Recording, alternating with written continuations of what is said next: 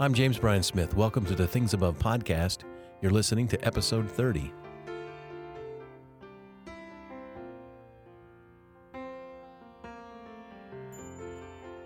If you missed the pilot episode or this is your first time listening, this is a podcast for what we call mind discipleship. It's a podcast for those who want to learn how to set their minds and hearts on things above, Colossians 3, 1 and 2. From time to time, we have Things Above conversations where I have a guest come in and we talk about things and hopefully have some good heavenly thoughts in them as well. And today is one of those episodes. My guest today is Brian Zahnd. Brian's a pastor who lives in St. Joseph, Missouri. He's the author of many fine books. I would recommend Beauty Will Save the World and Sinners in the Hands of a Loving God. He is a wonderful, insightful teacher and preacher. And Brian appeared on this podcast previously, and it was so good we wanted to have him back. I hope you enjoy this Things Above conversation with the always insightful Brian Zahnd. Brian, it is great to have you back. Good to be back, Jim. Thank you. Well, I said in episode 10, where we first had you, that you and I have a lot in common. And one is the importance of beauty in our life of faith. And I can tell you that, gosh, that was not a part of my Christian life for many, many years. It was about 10 years ago I started reading Hans Urs von Balthasar. And I love that guy. Oh, my gosh. He's amazing. For those who don't know. He's hard to read, but I love him anyway. He's in the Dallas category of hard to read, yeah. So Hans Urs von Balthasar, 20th century Catholic Swiss theologian, but he wrote a 15-volume set on what are the transcendentals of beauty, goodness, and truth.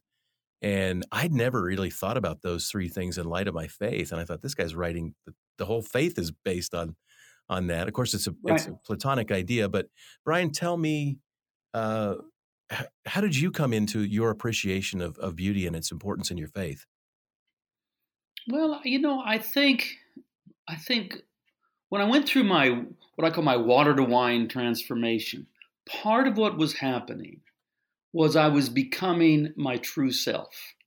Soren Kierkegaard had a prayer, or at least a statement. He would say, "Now by the help of God, I shall become myself." And I think, I understand that. I understand that what Jesus is saving is me, not part of me for a different place, but Christ is at work to redeem me.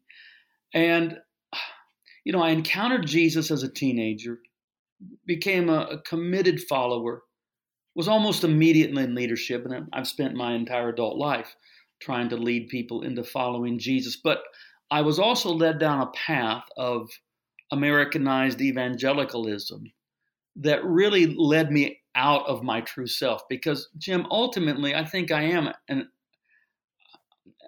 what is the word? Aesthetic. I mean, I love the aesthetics. I'm drawn to beauty.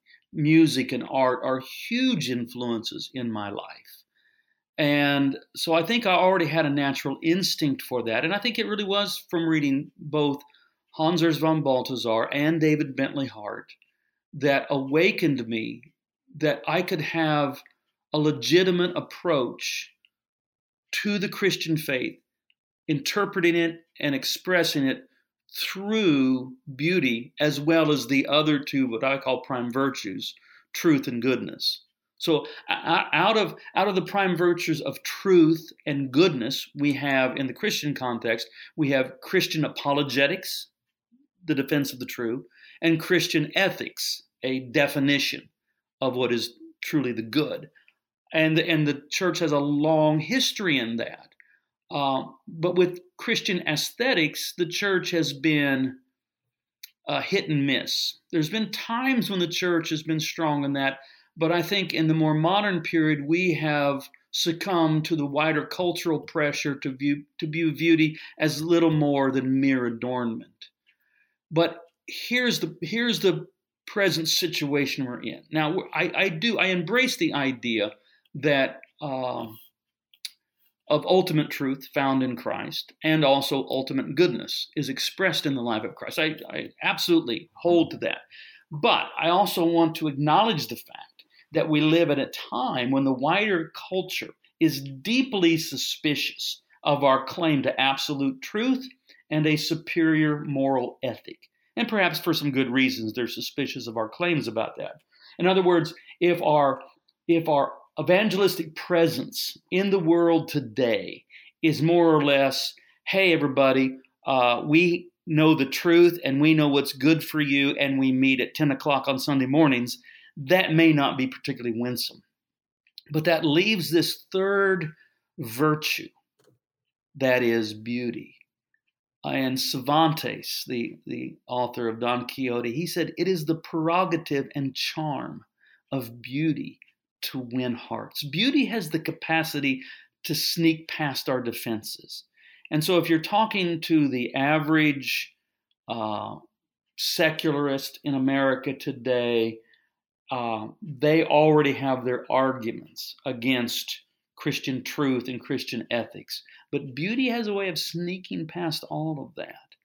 So I think I was always drawn in that direction. I just didn't know I had permission to go there. And once I found permission to understand Christian faith in terms of beauty, well, then I was off to the races. Yeah, absolutely.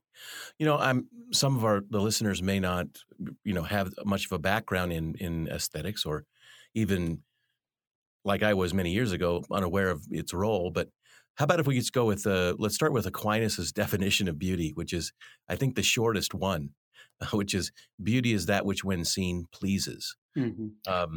It's succinct, I think it's limited, but how do you define beauty? Well, here's the thing. We've both written books on beauty, and in writing "Beauty Will Save the World," I was alerted to the fact that we have relatively few synonyms for beauty.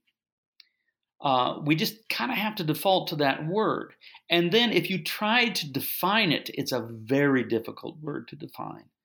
I can't remember what the standard dictionary definition of beauty is. If you look it up, you'll read it and you'll go, yeah, true enough. But I think any attempt at definition leaves us not completely satisfied. We may not disagree with it, but we'll say, yeah, but that really doesn't capture it. So we're talking about a concept that I think all of us, quite literally all of us, are capable of recognizing, and yet we find very difficult to come up with a definition for. I'll say this much: whatever beauty, however you define it, it has to do with form. So that whether it's a poem or a song or a sculpture, a painting, it has to do, beauty is identified by the form. That is, think about a poem achieves or fails to achieve beauty by the form that the words take on, the arrangement, the rhyme, the meter, the rhythm, that sort of thing. A painting is a arrangement, the form of colors. Sculpture is quite literally, the form. So we are attempting to recognize that there are forms of beauty. Now, if we're going to talk about Christian aesthetics, that should very quickly bring us to the point where we go, okay, well, what is the form of Christian beauty? And I have an answer for that. The answer is the cruciform. That is Christ crucified. That is Christ upon the cross. But immediately we're thrust into a deep paradox. Because on one level, of course, the crucifixion is hideous, repulsive, ghastly, and ugly. For example, if we had a journalistic photograph of Golgotha on Good Friday, AD 30, we might look at it once, regret we had, and never look at it again. Yet, all over the world, you can go in art galleries or you can go in churches, and you will find depictions of Christ crucified that I think most people would say, that's beautiful. Even though it's, at one level, it's depicting a human being being tortured to death by being nailed to a cross. And yet the artists have been able to depict it in such a way that it does have aesthetic merit and value, and we call it beautiful. Now, for a long time, I would have pressed against that. I would have said, no, I said the artist didn't get it right. They've made something beautiful out of that which was ugly. But it wasn't the artist that was at fault. It was my thinking that was limited. because the role of the artist is to alert us to beauty that we may possibly have overlooked. So think about Van Gogh's Starry Night. I think most people are familiar with that painting with the swirls of stars in the night sky. Now, if you look at that, you'll say, oh yeah, Van Gogh's Starry Night is beautiful. And then if I ask you, does Van Gogh's Starry Night look like a starry night? And you'll say, no, except yes. No, it doesn't literally look like that. But what Van Gogh is doing is saying, hey, wake up. Beauty is all around you. For example, the stars at night should fill your soul with wonder and awe. What you see on Van Gogh's canvas, the painting that he calls Starry Night, is what should be occurring in your soul when you look at a starry night. Well, the artists that depict Calvary in terms of beauty are doing something very similar. Now, let me quote Hans Urs von Balthasar. And this is probably my all-time favorite theological sentence.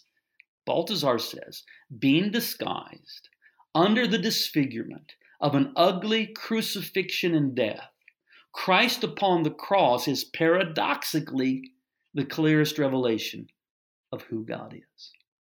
So there is an ugliness there. There is a distortion there. There is the violent execution of an innocent man that's ugly.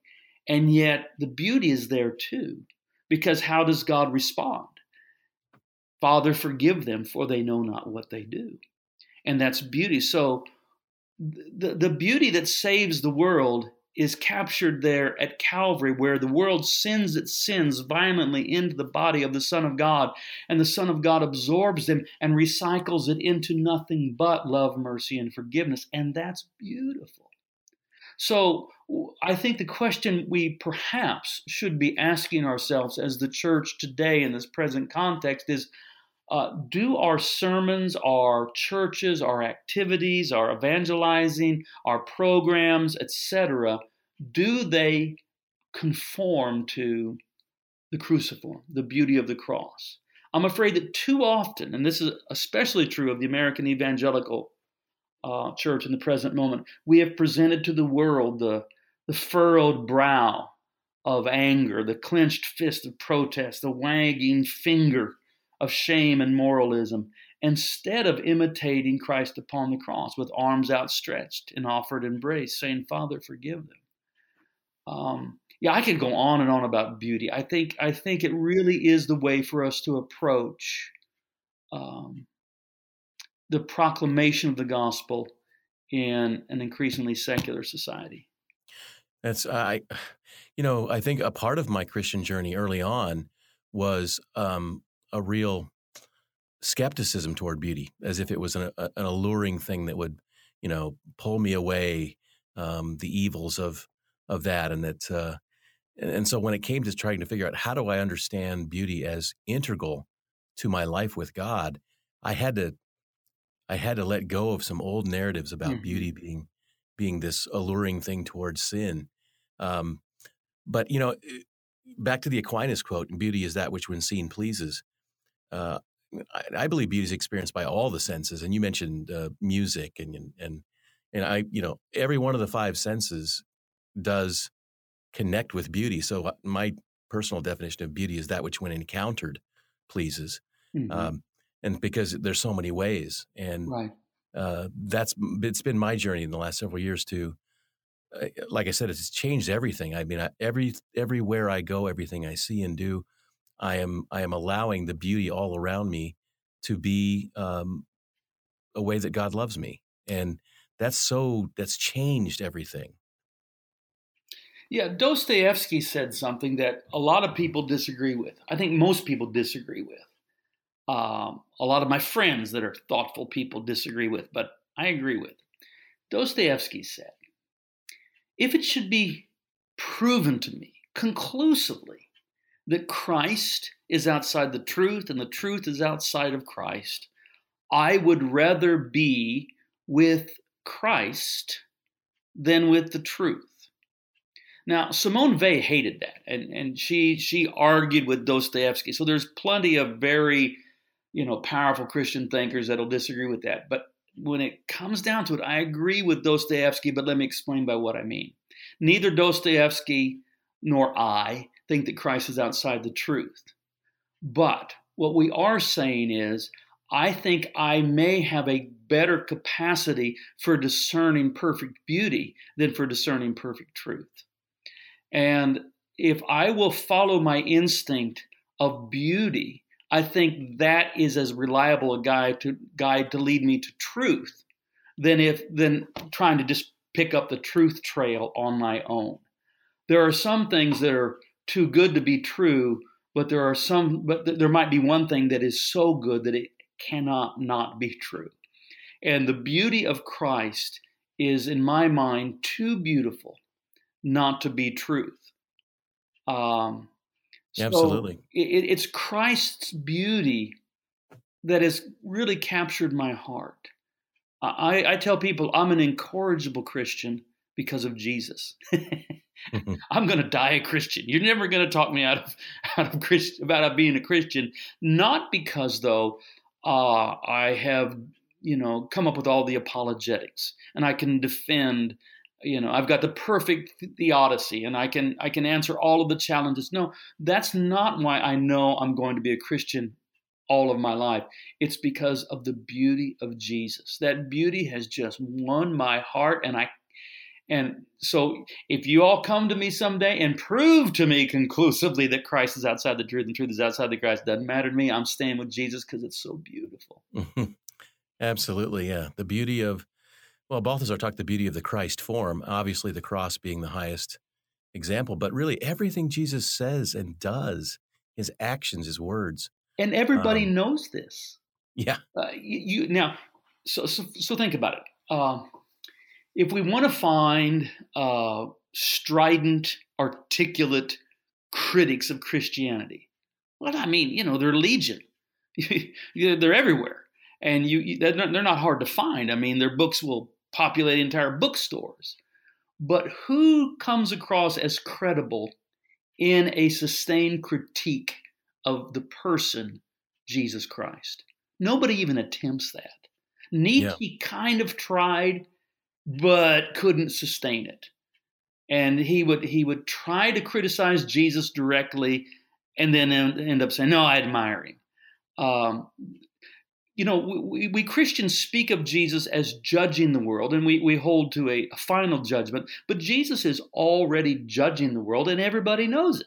What do I mean by that? I mean, everybody knows that Jesus is the perfect life. That ultimately, what does a good life look like? It looks like the kind of life that Jesus lived, and everybody already knows that. Now, many people may not aspire to it. Many people may not say, I really want to live that life, but you don't find people who say Jesus lived a bad life. No one says that. Absolutely. No, that's right. So, I'm wondering if you would comment on this one. This is one that I get a lot from people since I've been doing work on beauty. And sometimes it's just super dismissive when I talk about beauty, and they'll say, yeah, but beauty's just in the eye of the beholder. Oh, yeah, I don't believe that. I don't either. I mean, there is some range of taste. Right. Yes. But if you're going to tell me that, I don't know what, that Cannonball Run 3, which I have never seen, okay, but I can imagine. Cannonball 3 is as good a film as The Tree of Life. I'm going to say, no, this is not, you're not telling me something about film. You're telling me something about you. You're telling me that you have not yet refined your capacity to have serious taste when it comes to the cinema. I don't know how to explain all this. You can have debates on who's the greater composer, Mozart or Beethoven, but it's those guys and people like that. I mean, there's a reason why certain books become classics, why films become classics, why someone says it's why we have it's why the church has saints. Now, again, I'm not Catholic, I'm not Orthodox, so don't overdo this. I'm not claiming all of that, but I'm just saying there are certain people that we need to say, now that's how you do it. Mm. That's how you do it. Think about, I'm from the Kansas City area, so I grew up a Royals fan, and really my, the athlete of my youth that most inspired me was George Brett. Right. And George Brett, my goodness, what a beautiful swing. He looked good striking out. I mean, he had such a perfect swing. And so what you do is you put someone like that in the Hall of Fame, and then you say, okay, kids, that's how you swing a baseball bat. You do it like that. So no, it's not just a matter of taste. Yeah, I say the same thing, and I exactly what you said in terms of, I mean, like I can't tolerate a lot of bagpipe music.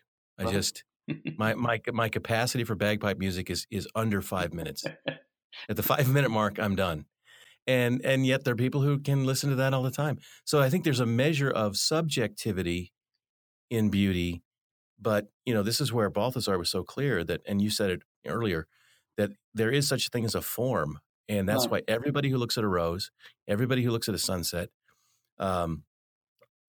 they all react to it as, wow, that's beautiful.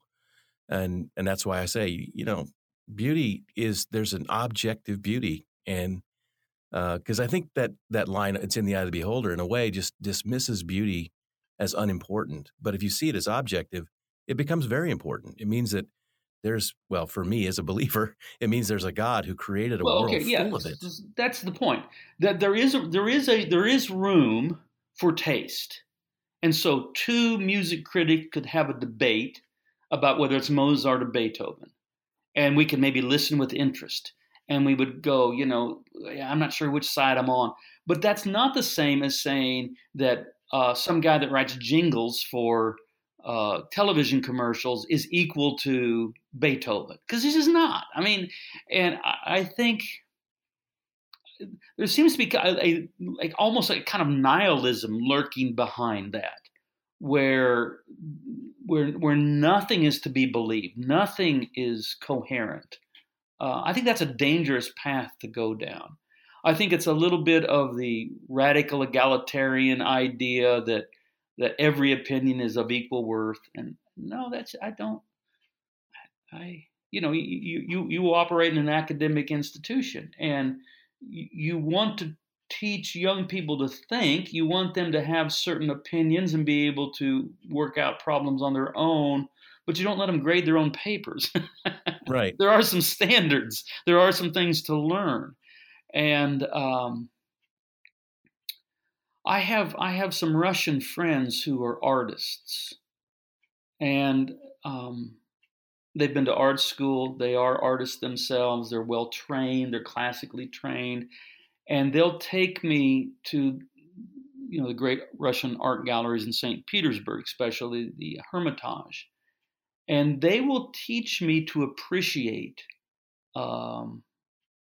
art in a way that, left to my own, I would never. I might look and go, "That's beautiful. I like that." But they'll say, no. Do you see what's going on here? And what's or I remember being with one of them and looking at a Van Gogh. This is an early Van Gogh. And my friend Dimitri saying, "Do you see what's wrong with it?" I said, "What?" "Yeah, there's something." And he actually showed me. This was early in Van Gogh's career. And really, it wasn't a perfect painting. There were some flaws in it with perspective and some things like that. And I thought, I realized that he looks at art different than I do. That he has bothered to do the hard work, to actually be trained, and so that my opinion, I can have my taste, but my taste and my opinion are not of the same caliber as his. I think that's important. I mean, don't we do that in every other venture of life? Mm-hmm. I mean, aren't there others that? But I think it's part of I think it's part of what is wrong with our culture, is that we are not, watch this, we're not willing to be apprentices. Nice. Yeah, I do like that one. But seriously, I mean, an apprentice assumes that there's a master somewhere. Yeah. And we don't necessarily always just jump to it being Jesus in one fell swoop. I mean, there might be some, again, we've talked several times about Dallas Willard. who was someone who had learned to look at life and at Jesus and at the Christian faith in a way that we have come to believe was very insightful. And so we are willing to learn from him. People that don't want to be an apprentice of anyone, well, what are they ever going to be good at? Yeah, I'd never made that connection, but that's absolutely right. We know there's a standard because we aspire to something higher. That's great. That's where the guilds came from, in the Middle Ages, and we're going to teach you how to do your craft well. I think we could do with some more of that kind of approach. That's good. Well, you mentioned poetry early, so I'm going to, as we're winding down, I'm going to give you what may be my favorite poem. Great. Are you ready, Brian? Yeah, I'm ready. It's short, 7 words. Mary Oliver poem. Pay attention, be astonished, tell about it. It's good. It's good, isn't it? That's good. Brian, be astonished, tell about it. Yeah. I like the brevity. It fires me up. And that's what it is. Pay attention. We've got to see the beauty all around us and then realize that it's not ultimate. It isn't beauty to be worshipped, but it's penultimate. I see that beautiful sunset and I ought to say, thank you, God. Right. I mean, I think there's a line in The Color Purple, which I'll have to cuss if I tell the exact line. But there's a character walking through the field and sees the color purple on some flowers and says, I think if people notice the color purple and don't thank God, it ticks them off. Right. I love that line, like that God would be going, hey, I made look at that purple, and you just walk by. I've tried to engage in that as a form of spiritual discipline, a spiritual practice, is I will intentionally go for walks. And sometimes, if I can, I will choose a particularly beautiful place. But sometimes it's just, wherever I happen to be. And I will say, okay, for the next 10, 15 minutes, I am going to be cognizant of where I encounter beauty. And every time I see it, I'm going to acknowledge there's something beautiful. I'm going to describe it and say, thank you, God. And that is a great really practice. Good practice. Yeah. I did it for a while just driving to church. I mean, it takes me about 12 minutes to drive from my house to my church, a drive that I make every day. And for a while, I just said, okay, I'm going to be alert. How's the poem going? Be alert. Pay attention. Yeah. Pay attention. Be astonished. Pay attention. What I forgot it already. Be astonished. Be astonished. Tell about it. And so that's what I was doing. I was paying attention. And sometimes it would be just a formation of a cloud. It might be a particular tree somewhere. It could be, I don't know, it could be someone walking their dog, that just something about that moment. And I think that's a good practice to cultivate, to being aware of beauty and then turning it into worship by thanking God for it. Amen. Amen. Brian, it has been fantastic as usual. Anytime I get Brian time, I'm a better guy. So thank you for being on the Things Above podcast, man. I enjoyed it. Thank you. Thanks again to Brian Zahnd for joining me on this episode. It was wonderful as usual. I hope you join me next week for episode 31. Until then, you can find me on Twitter and Facebook at James Bryan Smith.